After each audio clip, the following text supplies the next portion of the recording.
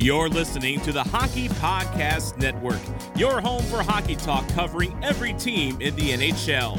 New episodes every Monday. Download at thehockeypodcastnetwork.com or wherever you get your podcasts from. Ladies and gentlemen, it's the return we've all been waiting for. It's finally here. UFC's most notorious icon, Conor McGregor, is stepping back into the octagon this Saturday. Be sure to check out DraftKings Sportsbook, the official sports betting partner of the UFC, for a shot to turn $1 into $257. That's right. New users can bet just $1 on McGregor to win by knockout in the first round, and if he does, you'll be cashing in $257, just like that.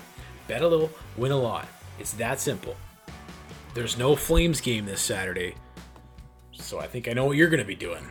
But hey, while we're all excited for this weekend's premiere, UFC bout, let's not forget, football is in the midst of their playoffs, so head to the app to check out the great playoff promotions. DraftKings is safe, secure, and reliable, making it easy for you to deposit and withdraw your money at your convenience. Download the top-rated DraftKings Sportsbook app now and use promo code THPN when you sign up to turn $1 into $257 if McGregor wins by first-round knockout. Place your bet and watch the fist fly this weekend. That's code THPN for new players to get $257 if McGregor wins by first round knockout. For a limited time only at DraftKings Sportsbook.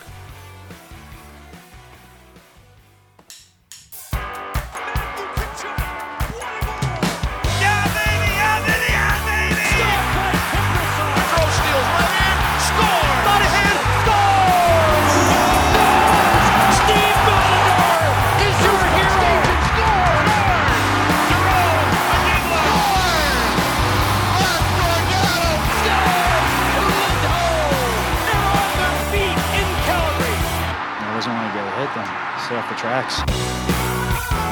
All right, are you a UFC fan?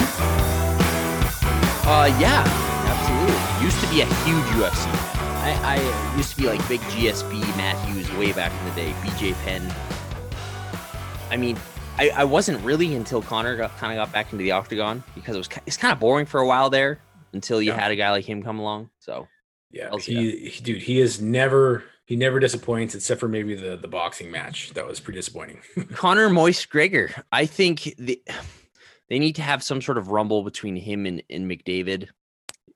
I mean, Conor versus Conor. Something like that. Like, not that they'd box or fight, but some sort of. I'd love to see Conor McGregor rip Conor McDavid a new one. They're like complete opposites, eh? There's like one guy who's like the most exciting entertainer in the world, and then a complete dud. So needless to say, if you're going to watch the fight this weekend, I don't know, it's a pretty easy way to make money. I mean, might as well make the $1 bet. Download that app, use the promo code THPN, and make some money. All right, let's get into some hockey. We got two games to cover, but first, before we do, let's take a look around the league. There's some former Flames making a little bit of noise this first week of NHL hockey. Mark Jankowski has a goal and 2 assists. He scored the first NHL goal of the season. What is going on with Mark Jankowski? Is this sustainable? Well, you know what? Like, I think a lot of people like he was a punching bag for the team and the fans and all that shit for quite a while. And I think like it was kind of weird. It was like, where is this coming from? Because in his role, was he not fine in Calgary? Like, I mean, he had a tough time scoring last year, but did this guy really deserve all the shit he got from fans? I mean, sure, maybe because he's a bit of a wimp. I was going to go that way, but I figured you'd jump in. I mean, he has that rep for being a bit soft. He's kind of like a Tootsie Roll fruit cup type of guy. But I mean, he scored a lot of goals here. He was good on the penalty kill. I think he got way too much shit in Calgary. And I mean, like, I'm glad he's scoring goals. And I think he will be good. I said this when he left. I was like, he'll be a good depth guy for whoever he goes to. And somewhere Jay Feaster is just fucking smiling away. Yeah. Well, here's the problem with Jankowski. Like, first off, Jay Feaster, what are you doing? Like, way to set a high standard for this guy.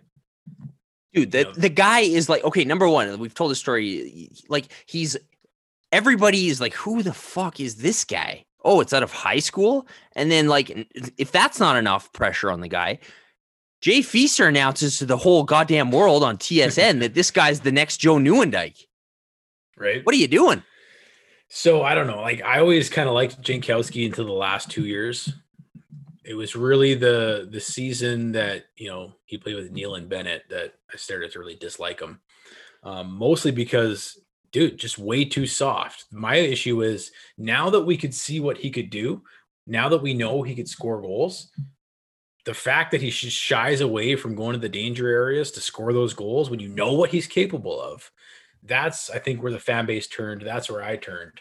I was not sad to see him go. I'm happy for him, because I do believe he can play on a third line somewhere, like he's on the third line, right, in Pittsburgh. Yeah, he's playing with Chris Tanev, his brother, and somebody else that it's blanking on my name, but he's playing third line minutes, I think. Yeah. So, I mean, I doubt he'll keep this pace, but I'm happy for the guy. Dude is going to score 58 points. So how many goals do you think Jankowski will score this year? He's probably good for six or seven. Nice. He'll score more than Lucic or Simone or Nordstrom combined, probably. So what is a Flames podcast without giving a little love to some ex-players? So there you go, Jankowski. The other ex-player that's made a little bit of headlines this week for all the wrong reasons, TJ Brody in Toronto. He's already facing the music there. Jesus Christ. I need to go to like some sort of TJ Brody. Like I'm like a fanboy that like I need some sort of help. It's like I can't not. I'm going out of my way this week to like seek out people who are criticizing him and be like, "Fuck you, man. He's awesome." I need a support group. I can't let go. Some TJ Brody rehabilitation. Seriously. But I mean, it is true. Like what do you expect? The Toronto fan base sucks for the most part. They've been crushing them because of the one bad game where I don't know if you watched the game. No, everybody on the Leafs sucked ass.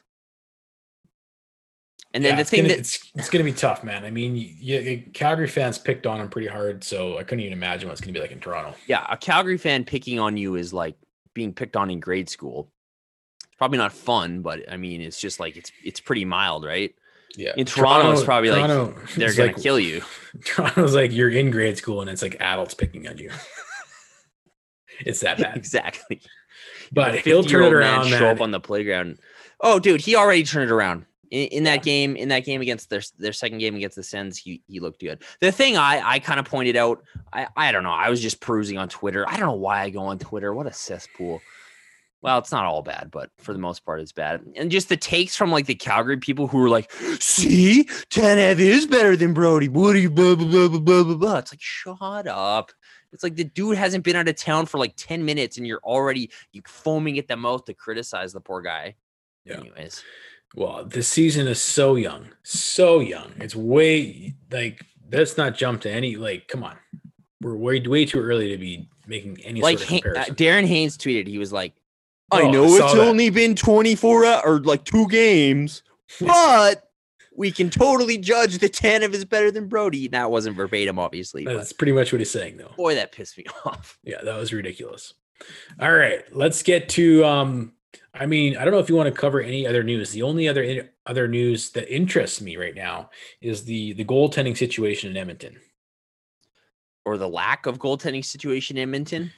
Did I say interest? I should say amused. I mean, I don't want to. It's like more. It's exactly. I don't want to get too excited about this because there is a thing called karma. So let's not go too crazy, but we can savor it a little bit, can we not? Like when I first saw the news, Mike Smith's going down with an injury to what was it? 10 games he's supposed to miss? Something like that. So But you and I, we don't know. Is that good for the Oilers? Is that bad for the Oilers? Like, it's got to be bad, right? I think it's bad because Koskinen, for his faults, is a much better goaltender than Mike Smith. The Oilers seem to love playing Mike Smith. The more Mike Smith is in the net, the more games they will lose, in my opinion. So I think it's a bad thing in the aggregate. The only other way I could say this might be a good thing for the Oilers, bad for us, is, I mean, obviously, Kenny Holland is scrambling right now to find another goaltender. How this could go bad is who is he going to trade though? I was going to say, what if he trades for an actual good goaltender and now Mike Smith's not going to play there anymore? But is that really going to happen? Like, who are they going to trade? Who are they going to give up? Well, did you hear the story of Jimmy Howard? Like, he had inquired about Jimmy Howard. Jimmy Howard's like, Edmonton, I think I'll retire, bitch. Yeah, that's hilarious. So, yeah, like, the only thing is maybe there's kind of a shit ton of goalies around right now, but I don't think teams are going to be willing to trade them with what's going on already. So I don't know. I think their options are limited. I saw who's on waivers today. Somebody's on Dell. waivers. Yeah, Aaron Dell. I would imagine they snag him. Yeah, it looks like it's going to be Dell, which I have no problem with. That guy struggles.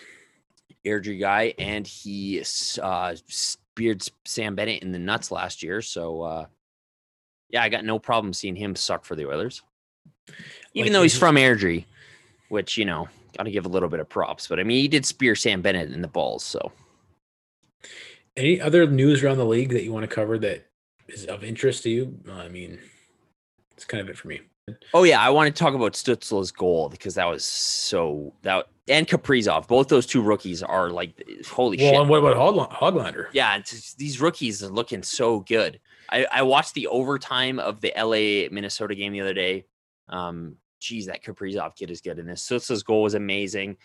Fuck, it's so bumming me out. There's no fans, though. Like, Stützle scores that sweet goal. He's going nuts, and there's no fans. It's just kind of a bummer. Kind of puts a downer on the whole thing. It'll still be a special memory, but yeah, you're right. I mean, other than that, it was nice to see, was it 5-1? The Canadians just pumped the Oilers.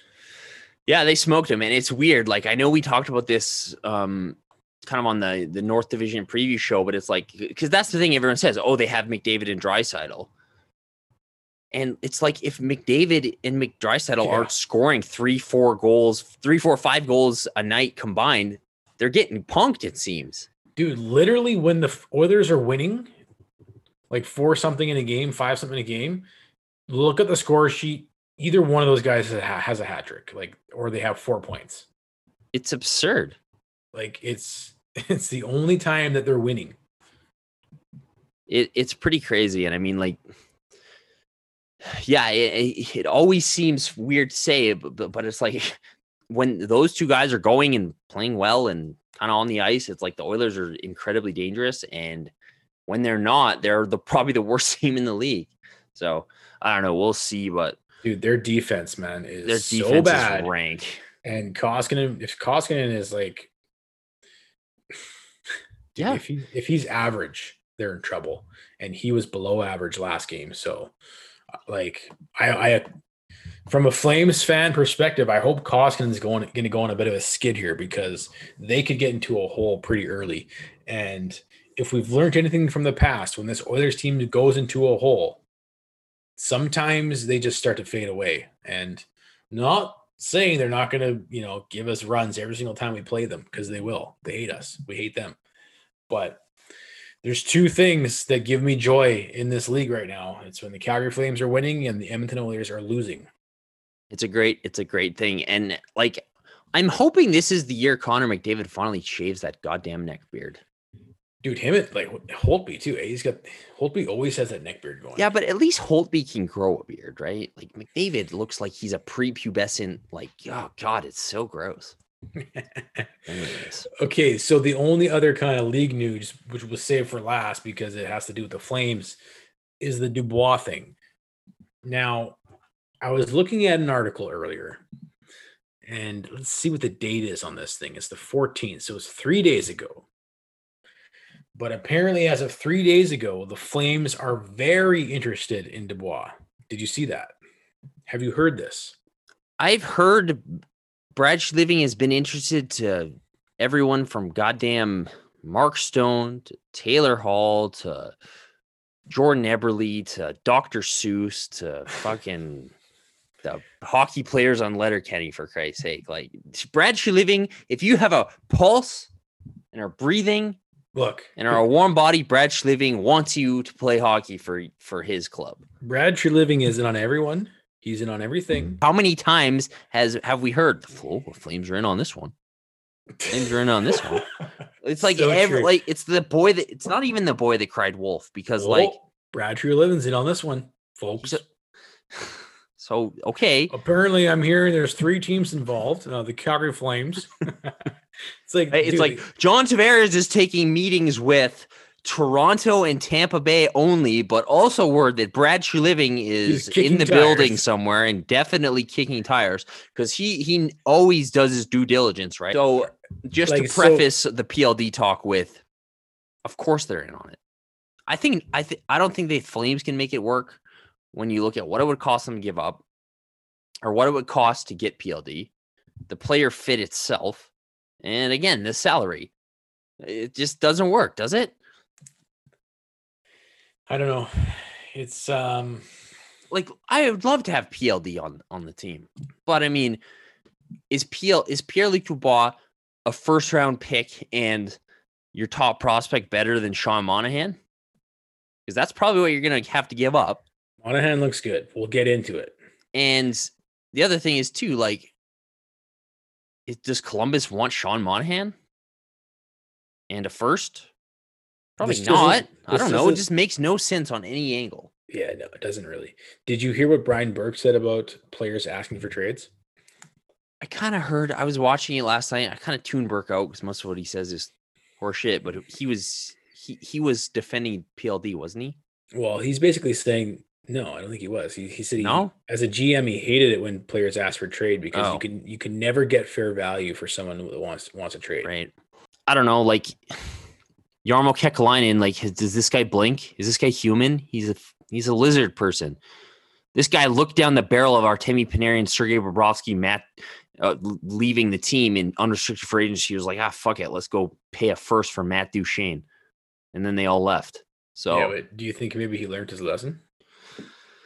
No, I don't think so. Because then but then the other thing is too, like, he's a hard ass too in trades. Maybe like.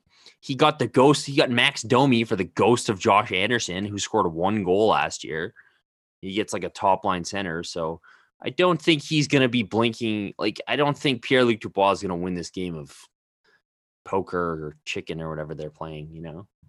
Yeah, it's like chicken. I don't know. I don't think Kekalainen's going to cave to his demands and like just do what does nobody watch what Joe Sakic does and just say, yeah, I'm going to do that. Do we not remember how that Matt Duchene trade worked out for Joe Sakic? Matt Duchene asked for a trade, and Joe Sakic is like, nah, I'll trade you when I want to trade you, bitch. And then he goes out and gets a foundational core for his team for the next 15 years in draft picks. So, like, just do that. Yeah. Okay, only other news Flames related is the Ritchie signing. The Brett Ritchie signing is official. 1 year, $700,000. And wait for that Mike Stone trade, bro. Char signing.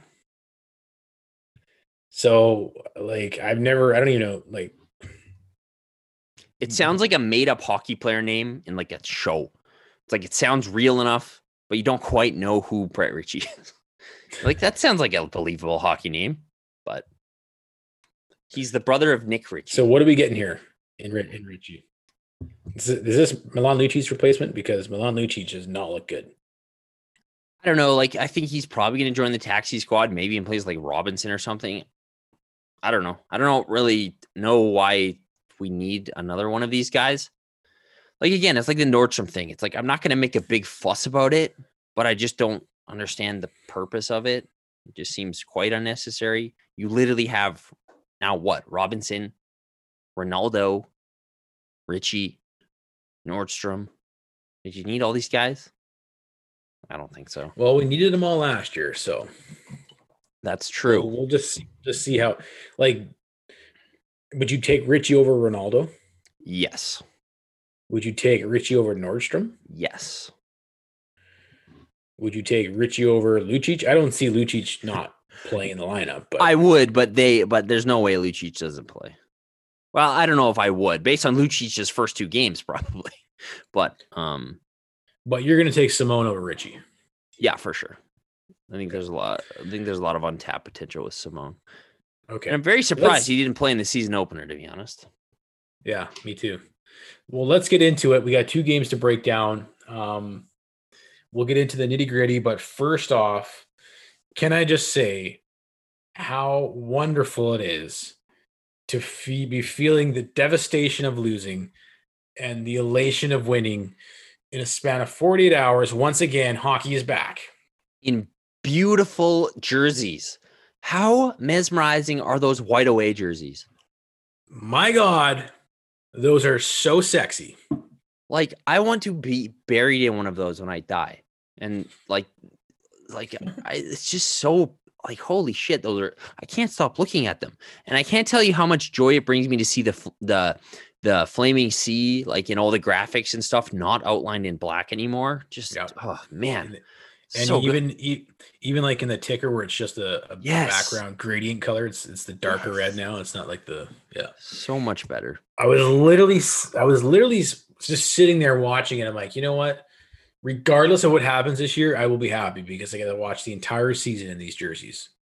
Yeah, exactly. Like that was perhaps that's why the Flames marketing team waited until now to do this, to pull this. It's just like, yes, let's just trick them and make them happy. It's like, what is they repackage? It's like when a product starts sucking and you just like put it in new packaging and everyone's stoked. I don't know, man. I think we're gonna be better than we were last year. Are we not? Oh yeah, totally. All right. So game 1, Winnipeg, ready to be hurt again. You missed the first period. The first period was like, remember in the playoffs? I think it was maybe the first period or even the first game against Dallas, and we were like, "Are we gonna win the Stanley Cup?" Like they were that good. Like they dominated every shift.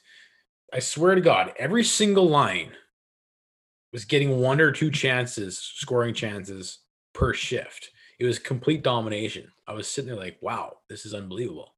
Yeah. And I mean, like I was on my way home, got home, finally my phone was dinging the whole time. And it was just like, wow, everything's clicking. You got Gaudreau scoring on the power play. You got Chuck scoring the first goal, obviously. It just sounded like, but like in the back of my mind, even though I was like, okay, how long until the inevitable, until they blow it. So one thing's for sure, this team needs to figure out how to play with the lead.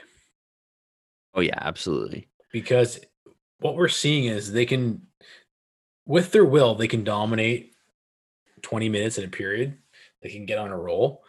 And if that's the case and they start getting puck luck, like they're going to be getting leads. So, I mean, that's what we saw against Dallas, right? We had these leads and then we couldn't hold on to them. Well, yeah, we were doing some live stuff over the weekend, and that was kind of my take. It was like, it felt like, again, I didn't see the first period, but dominant first period followed by 2 terrible periods, and you ultimately lose the game. That feels like game 7. If there was a game 7 against Dallas, like it just felt like a continuation of that exact thing. Like in a lot of those Dallas games, in the playoff games, great start.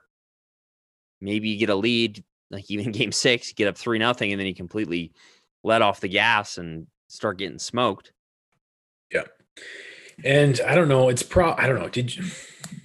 What were the numbers like in a Winnipeg game? Because I'm sure we dominated in the first period.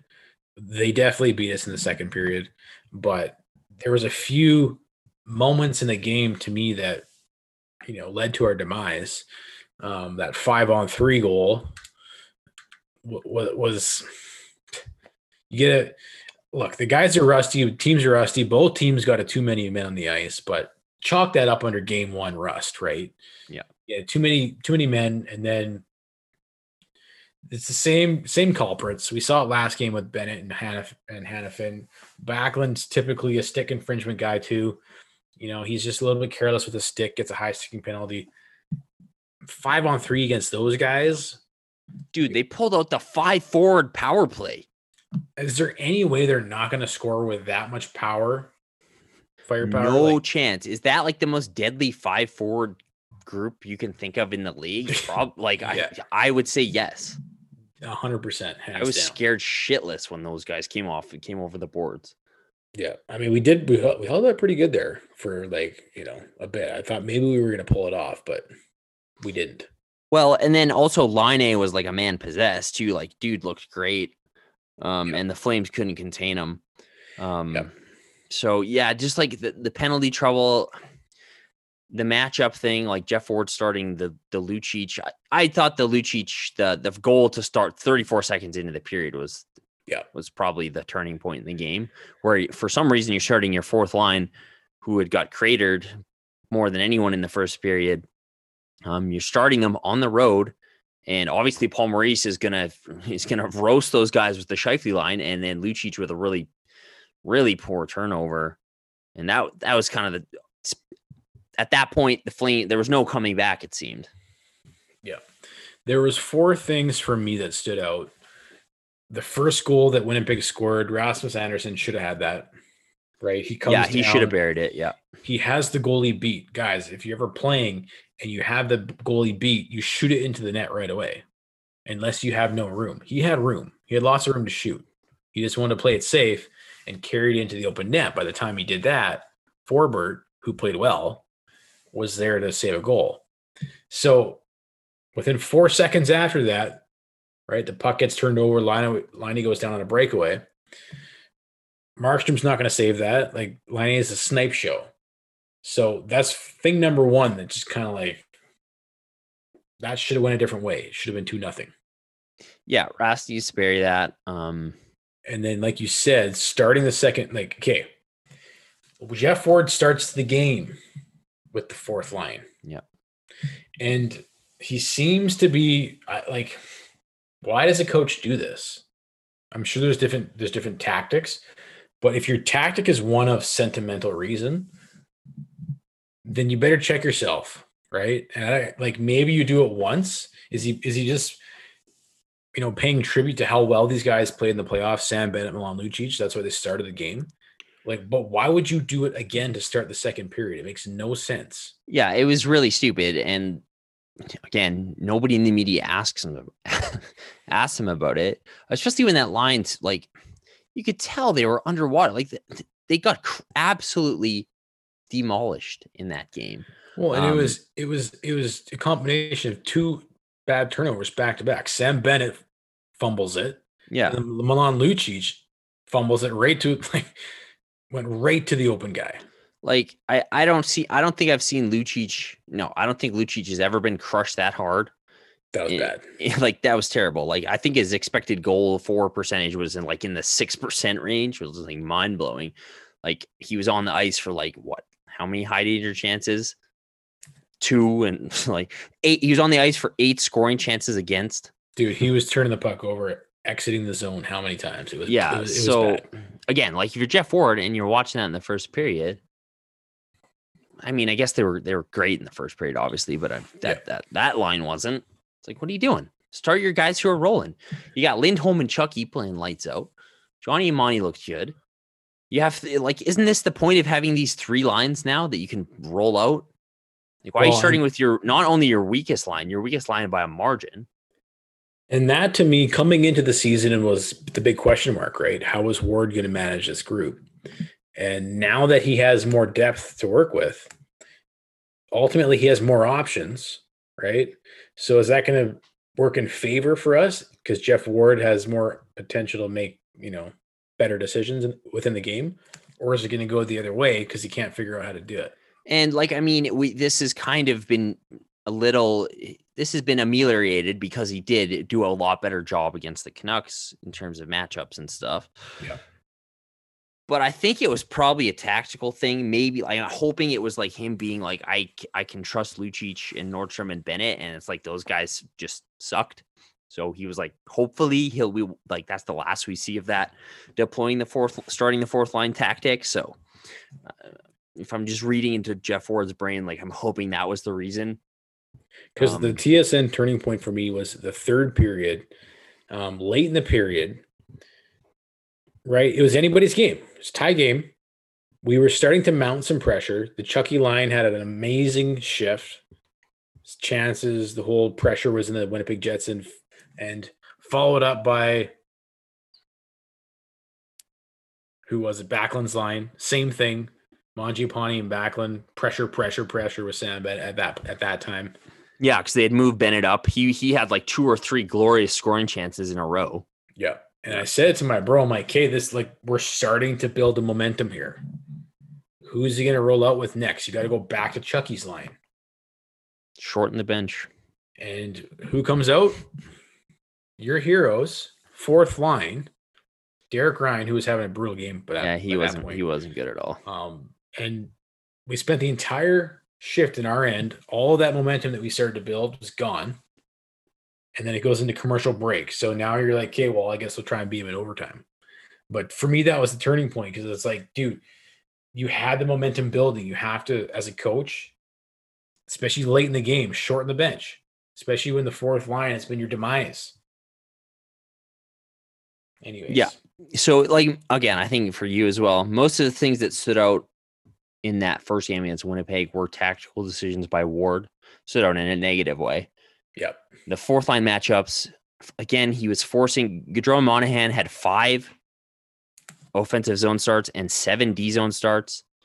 And for some reason, the Chucky Lindholm line got the majority of their starts in the offensive zone, as did the Mangiapane Backlund line. It's like, it should be like, flip that, man.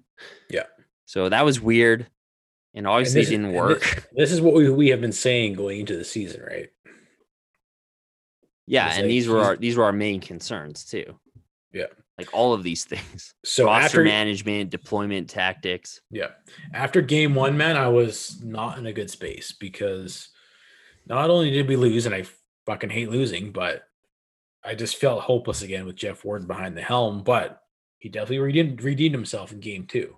Yeah, for sure. He did by removing Nordstrom. I didn't think he was going to make I didn't think he was going to make one adjustment, and he pretty much made all the adjustments that I was hoping for.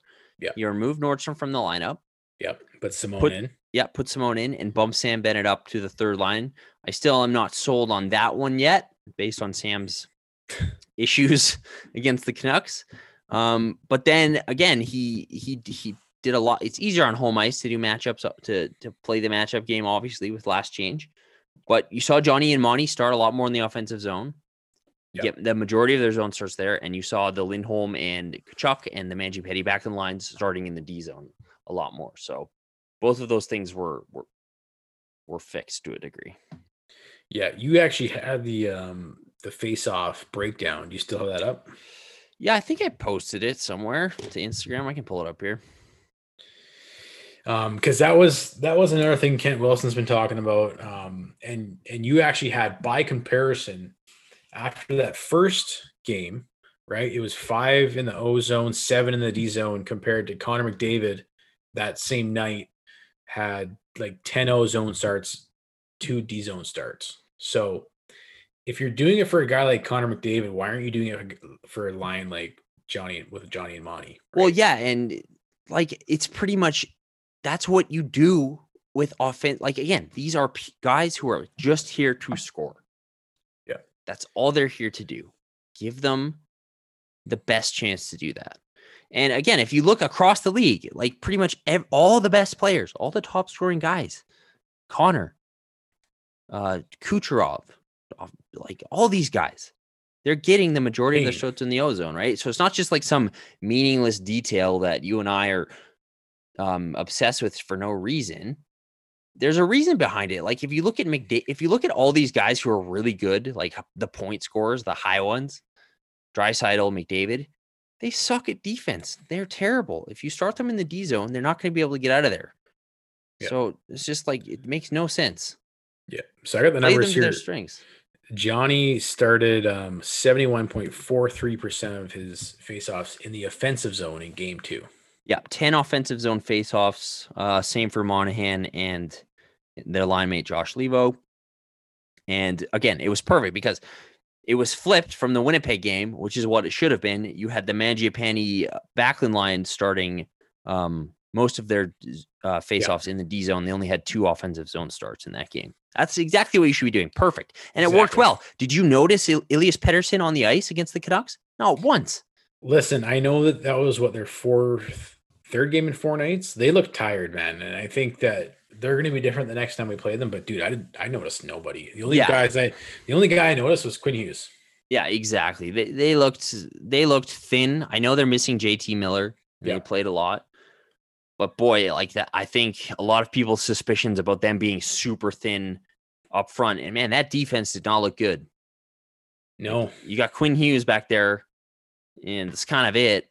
Like how many times in the games against the Oilers did McDavid and Draisaitl burn Tyler Meyer? Like, man, that Vancouver team might be in for a rough season because it was a weird game. It was pretty low event, which you'd think would have favored Vancouver, seeing as they're tired and depleted.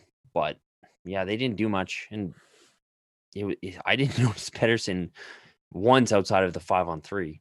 Yeah, we definitely carried the play 5-on-5, but obviously the power play was the difference maker. 3 power play goals. Yeah, weird game 5-on-5, like I said, kind of low event, not a lot happening. It was kind of like, but there were a lot of penalties, so that kind of affected the flow of the game. And I mean, like, if the power play is going to be this good all year, and I loved some of the looks from the power play in both games, but it was really dynamic against the Canucks because Lindholm and Joe are switching flanks a lot. You've got the right hand shot in Anderson back there now. I'm still a little. Maybe Gio should still be there. Yeah, but you had some nice plays. He looks like the better option now, but yeah, I don't mind Anderson there now and seeing like how much he progresses. In that spot. I'm totally willing to give it a shot. But then you saw Gio walk the line like so well on the Dubé goal, which might be one of the most tantalizing goals the team has scored in a long while. Probably since the last Dubé goal, that rush goal against Dallas. Dude, that was scintillating. Yeah, but I liked a lot of what I saw from the power play. A lot of different looks. Johnny looked good on the power play. I thought Johnny looked pretty good 5-on-5 too. He was buzzing. Yeah. I mean, in both games, I thought Johnny was excellent.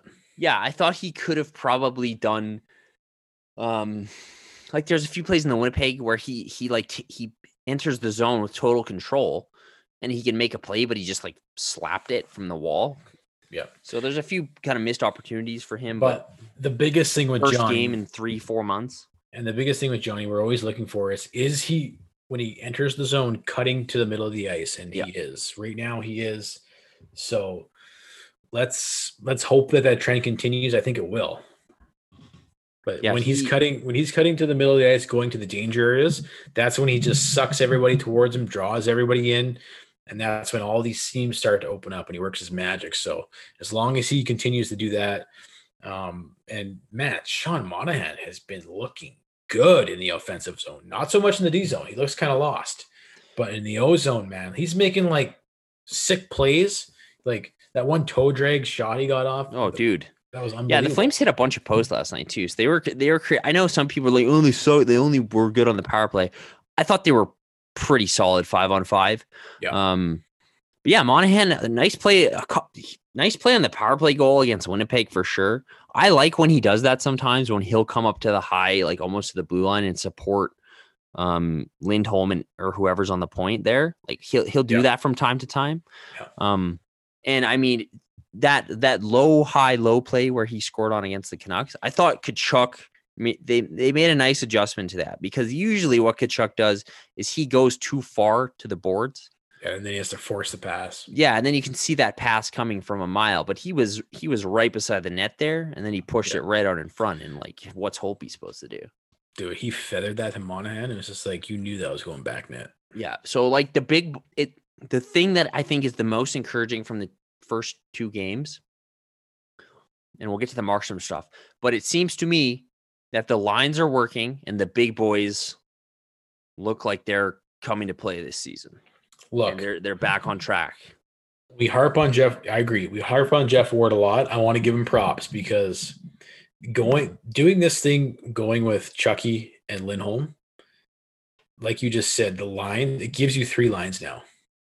Like when was the last time we had 3 lines? It's been forever. Like decades. I can't even think. Like think about all the third. Like that's always been the problem. Is like, oh, they're so thin up front. Now, if your third line is Backlund, Monge, and whoever it's going to be, right now it's Bennett. Jeff Ward needs to be strategic in making sure that those guys, especially Mangiapane, is getting enough ice time. How good did Mangiapane look last game? Hot damn, dude. Dude, this guy is a 5-on-5 beast. I made that little clip of him, right, with the little nifty moves he made. He does a spinorama around Quinn Hughes. Kicks it. He gets a pass from Monahan in the skates, flubbering. It's not even flat on the ice. Kicks it to himself in stride. That was awesome. That shift he had, right, versus Quinn Hughes, where Quinn Hughes like laying on top of him, and then he comes back down 1-on-1.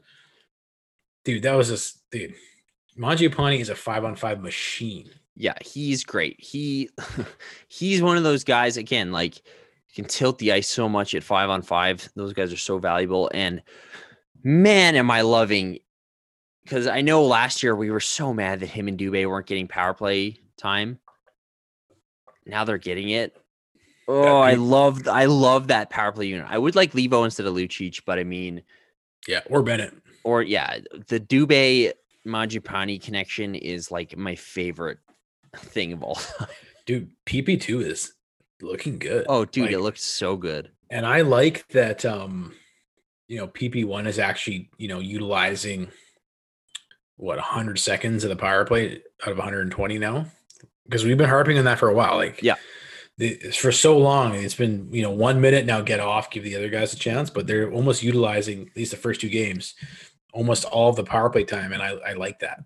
I want to see the Flames at some point this year roll to 5-forward power play like out of the Jets.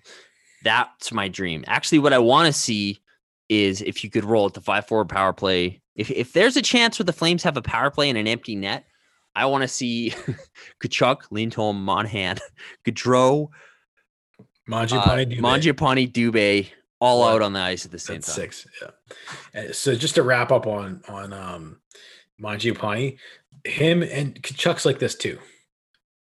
Just like every once in a while when you're watching a Flames game, just ISO cam on those guys. Yeah. And you'll see how good they are away from the puck. When they're about to get the puck, their positioning, when they have the puck, the decisions they make, like every little thing they do is like exceptional. Well, dude, I know I was saying the other day, like Matthew Tkachuk played a really good game against the Jets, but he did look rusty. He still scored, had 7 shot attempts, had 4 scoring chances, was a monster 5-on-5. But I mean, like, getting into everything. Did he not play like almost a perfect hockey game? Like I thought against the Canucks, every time he was on the ice, he was the best player on the ice. Yeah. Well, him and Mangiapane, man, I'm telling you. Like they were so good. And the fact that you can spread that out through now 3 lines, hopefully they stick with that. So I thought that was a really good game. I know people were maybe a little like, it was just the power play, but I thought they owned 5-on-5. So yeah. Okay, let's get into some individual players, and we're gonna look at them in the light of both games, not just focus on one game or the other. But first guy I want to focus on, Sam Bennett. Right? We talk about Sam Bennett a lot on this podcast. He's a what is he? He's just like he's his own worst enemy. He's a lightning rod. It's like everybody wants to talk about him because there's just so much to talk about all the time. So in game 1, he comes in on the 4th line, and it's just like, they were trying to, start him higher out of camp, and they got injured, and it's just like the guy can't catch a break, and then he comes in on the 4th line, and then he probably only had like 5 minutes of ice in those first 2 periods, and in the 3rd period, he gets that one shift, man, where he like danced around 4 Winnipeg Jets and almost scores, and then he gets bumped up to the 3rd line, and he has a great looking period, and it's just like, okay, you have to start him on the 3rd line the next game, and then you do. And then it's just like, come on. What are you doing? Those penalties he takes are so bad. They're so stupid. And you always hear this. It's like, you can't take penalties in the offensive end. Like when you're trying to You should only really be taking penalties when you have to prevent a goal from being scored in your own end. Like that penalty that whoever it was, I think it was Pedersen even, or who was it that Yeah, slash slash Geo on the Mangiapane play. Yeah, that prevented a straight up goal. that's a fine penalty. That's when you take a penalty. Like whatever, you prevented a goal. Take your chances on the power play. I think we scored on the power play though, didn't we? I think so. Yeah. But anyways, like Sam Bennett, that like coaches fucking hate that. You're taking penalties in the offensive end when there's absolutely no reason to. And not only that, but like what a dumb penalty to take. Well, both of them were incredibly like. Does he like again? If this was an isolated incident, sure. He has done this his whole career, and I mean, he's been in the league how long, and he's still like, how can he not have any control over his stick? Still, like, how? What is with it? I get it. He's stronger than 75% of the guys out there, but dude, Sam, if you're in the neutral zone, if you're in the offensive zone, you don't have to win every single battle. If a guy has a puck, you don't have to get the puck from the guy, right? There's other plays you can do, right? You can force him towards the boards. You can whatever. You don't have to try and strip a guy of a puck every time you're a guy beside a guy with a puck. Like you don't have to do that. Does he think he has to get the puck from a person every single time? Like, is that why he's taking these stupid penalties? He better have a goddamn good reason for why he's doing this, because Jesus, getting annoying. Like again, and it spoiled. I thought he had a good game on the ice for the most part. Yeah, and then this is the thing. Like everybody wants to root for you, Sam Bennett. Everybody is, and then you fucking do this, and then people are like, "Oh my god, how can we?" Everybody talks about playoffs. Like imagine that's a tight playoff game, and dude, you're taking two dumb penalties. Like at some point, what you're doing on the ice, whether it's the physicality creating scoring chances, is going to be offset by your absolute stupidity with your stick. Like, I don't get how he, like, what is he doing? Again, how can he keep taking these penalties?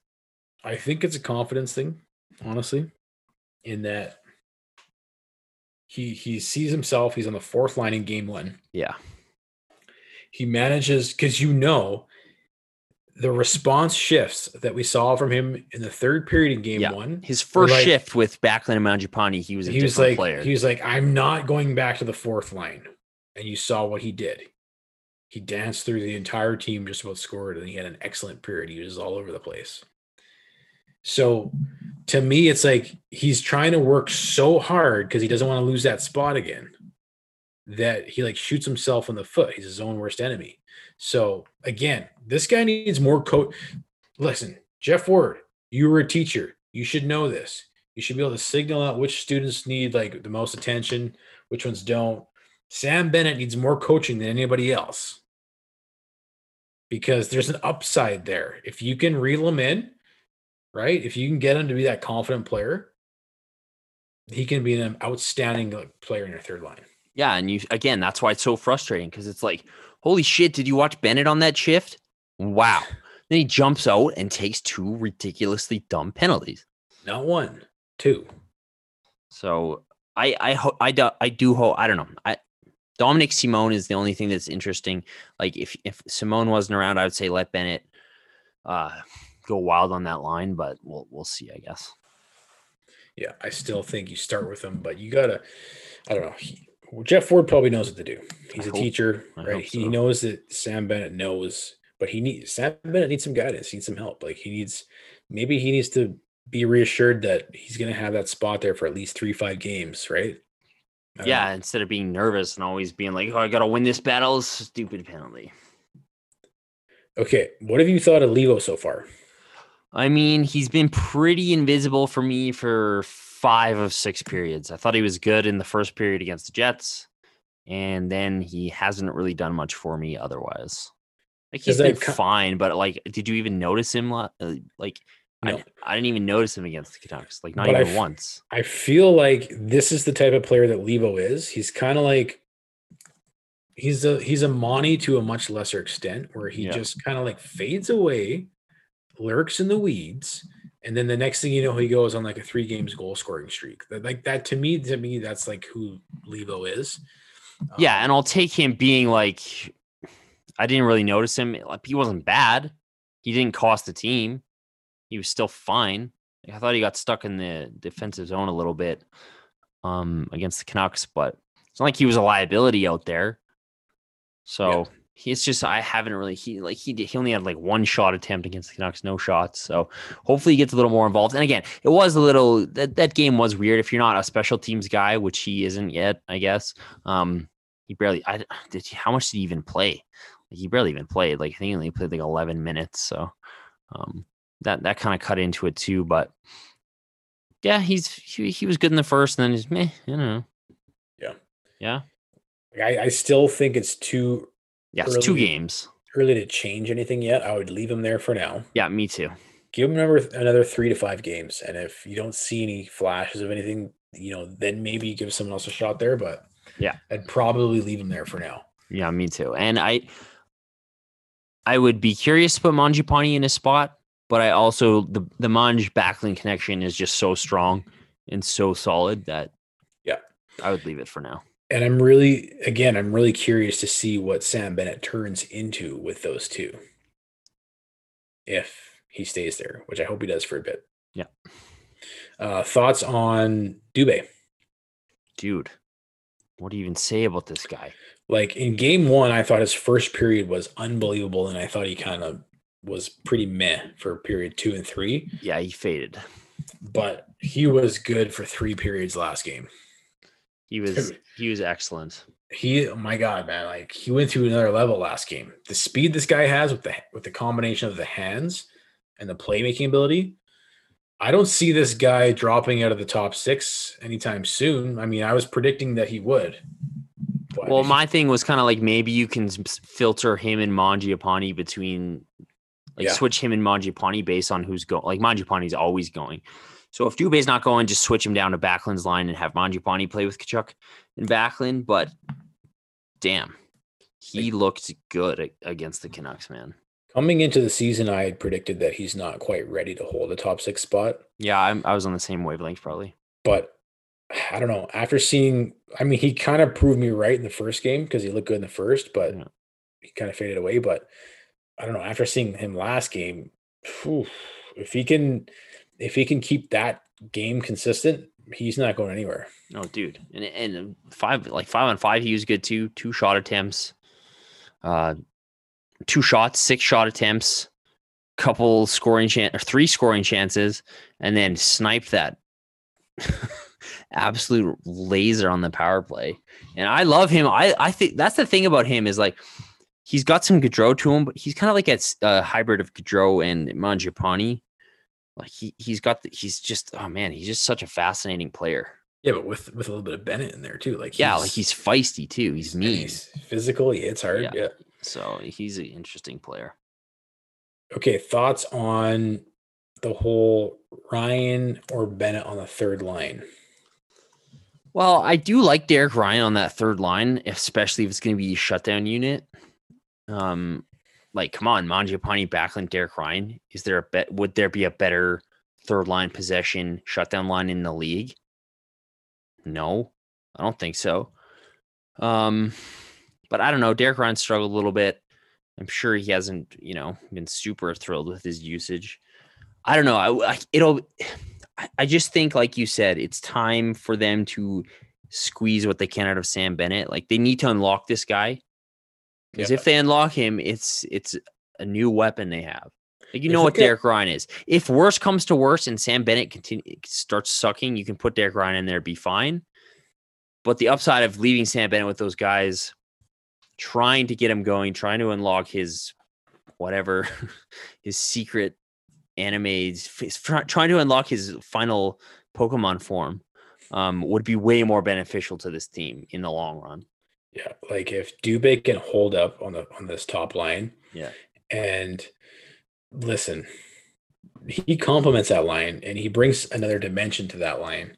Like, it's that line is tough enough, right? When you have Chucky is the driver, man. Whatever line he's on, that line is going to be good. He's going to drive that line, and you see it night in, night out.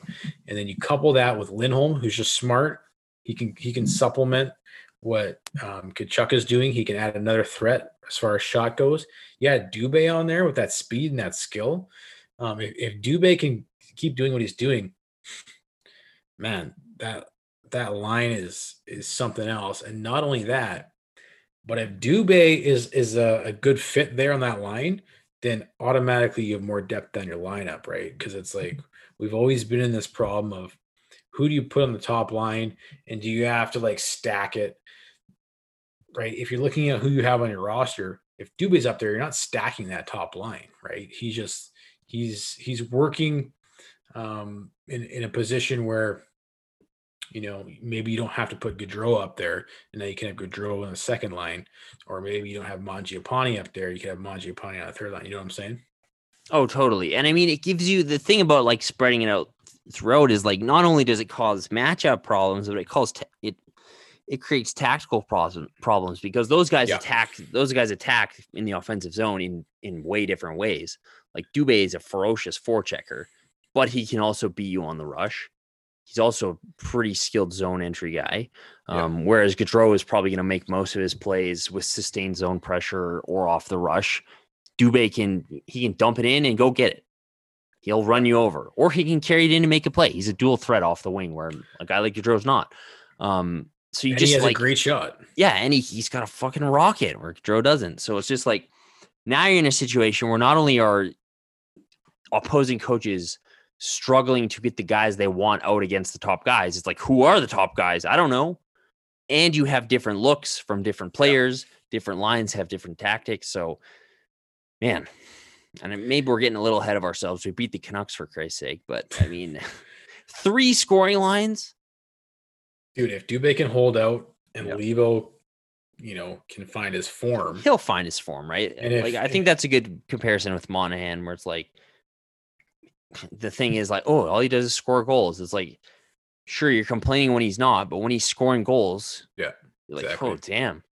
And man, if you're playing with Johnny Gaudreau, it's just a matter of time. It's like playing with McDavid. Exactly. So if you got those 2 lines going, and then if Ward can, figure out Sam Bennett, and then Sam Bennett now is a contributing factor with a line like Mangiapane Backlund, like, come on, we got the best forward group in the division, hands down. Outside I guess the Leafs struggled pretty hard the other night, but yeah, the 3 lines, top 9, so good, man. So I don't know. I haven't been a big fan of Ryan so far. I know what his upside is. Right, he's skilled and he's smart. He might be a little too soft for me, but we'll see how he kind of rebounds. And again, it might be one of those things where, it's got to be hard. It's got to be hard if you're a player like Jankowski that we've seen in the past, like Bennett we've seen in the past. If you're demoted down to a 4th line role, you're just kind of waiting for that opportunity. You may or may not even get it, right? But you may not get another opportunity to jump back up. Yeah. So I can see how if you're in Ryan's position, it might be hard to get the mojo going. But these guys are professionals. They need to figure out how to do it. And a note on that. Did hockey miss a beat? Like, these guys are professionals. I mean, game one, it's just like these guys didn't seem like, they've been off for 8 months at all. Like, I've been watching some games that have been kind of boring and rusty. And some of the guys like Lucic looked rusty as shit. Yeah. But I mean, would you be able to tell that Matthew Tkachuk has not been playing hockey for 4 months? Nope. No chance. Okay, let's get to the D. Our Ds look pretty good. Like, first off, what are your thoughts on the top pairing of Gio and Andy together?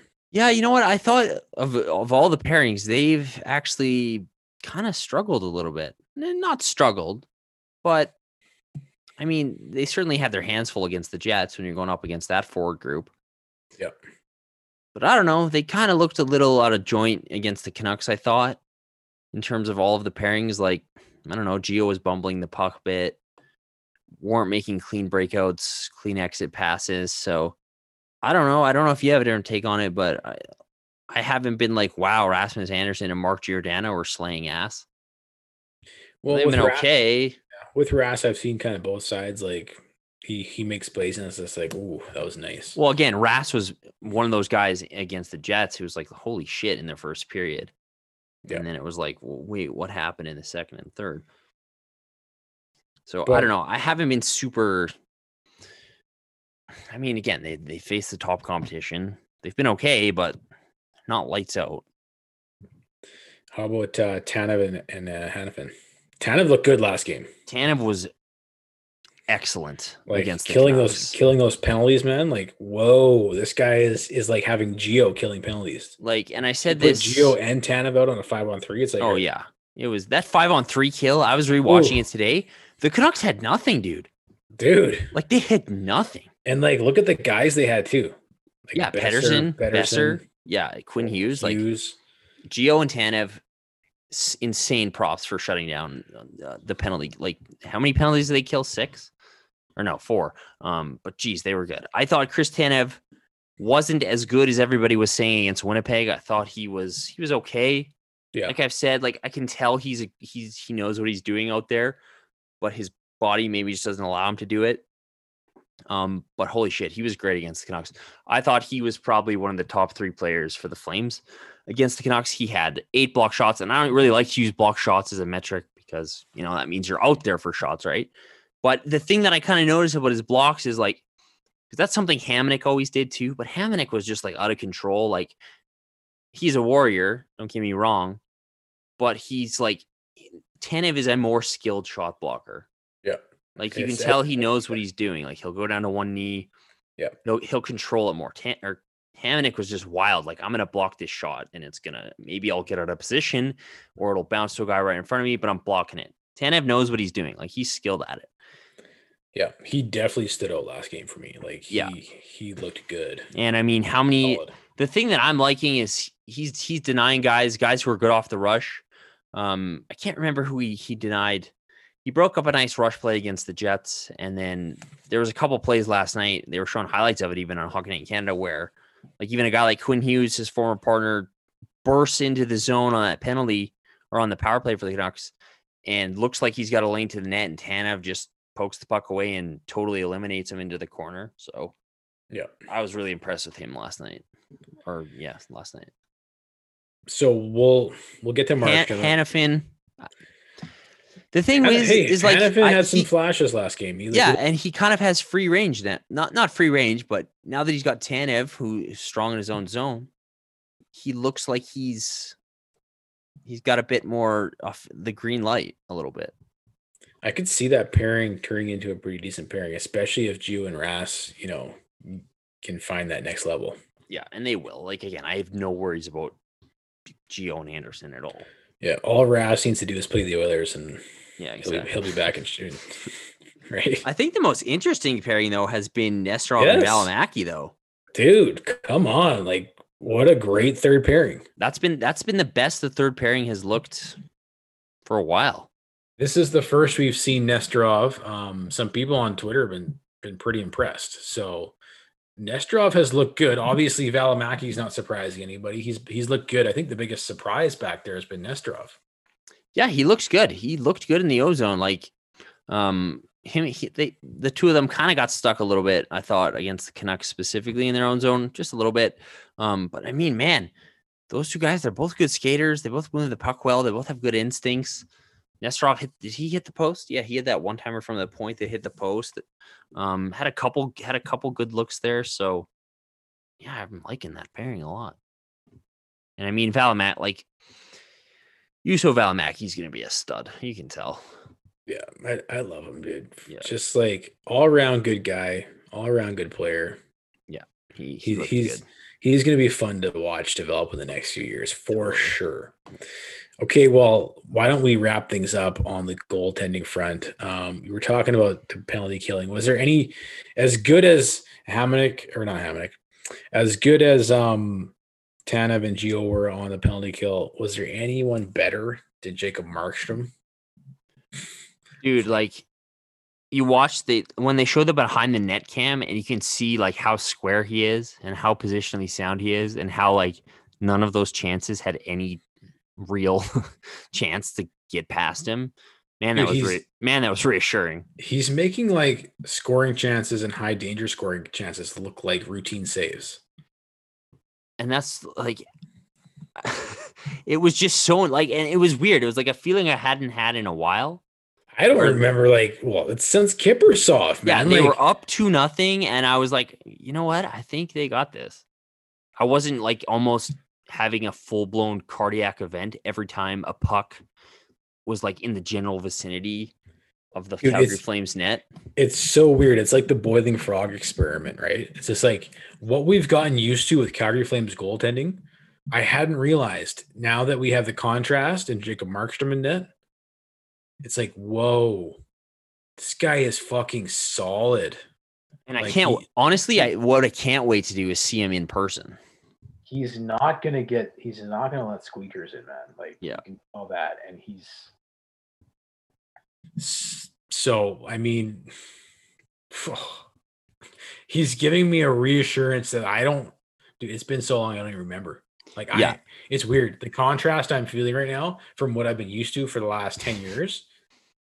Like, I didn't realize that we didn't have a goaltender. Like, I thought last year we had good goaltending, right? You and I were like, well, I mean, with Talbot and Riddick, we'd be happy with that. Yeah. Whoa. I know. Like, maybe the grass is greener sometimes. I'm only 2 games in, and I'm like, oh, shit. This is what I forget because it's been decades. It's been forever. And I mean, like, again, like count me as somebody who's still, I don't know if I'm sold on the whole pay your goalie so much money thing, but I'm loving it thus far. Like, and that's a game, like that's a game in the past. Like I said, like when they're up 2-0 and you don't feel secure, it's like they're playing well. It's 2-0 or 3-0. And then some flubber just goes in that you're like, oh shit, what? Yes. How did that go in? And then it's just like the rest of the third period is spent. You're sweating. The Flames are under attack, and you're like, holy shit, I can't watch this. I'm gonna puke. Like literally in that third period, my mind, I kept watching my mind be like, okay, shit, watch when these just bounce in. Yeah, I know. Like, and I'm like, oh wait, no, Jacob Markstrom's in net. Like, I know it's like a wrister from the wing, and he just grabs it, whistle. I'm like, what? That didn't go in? Oh, it was such a treat.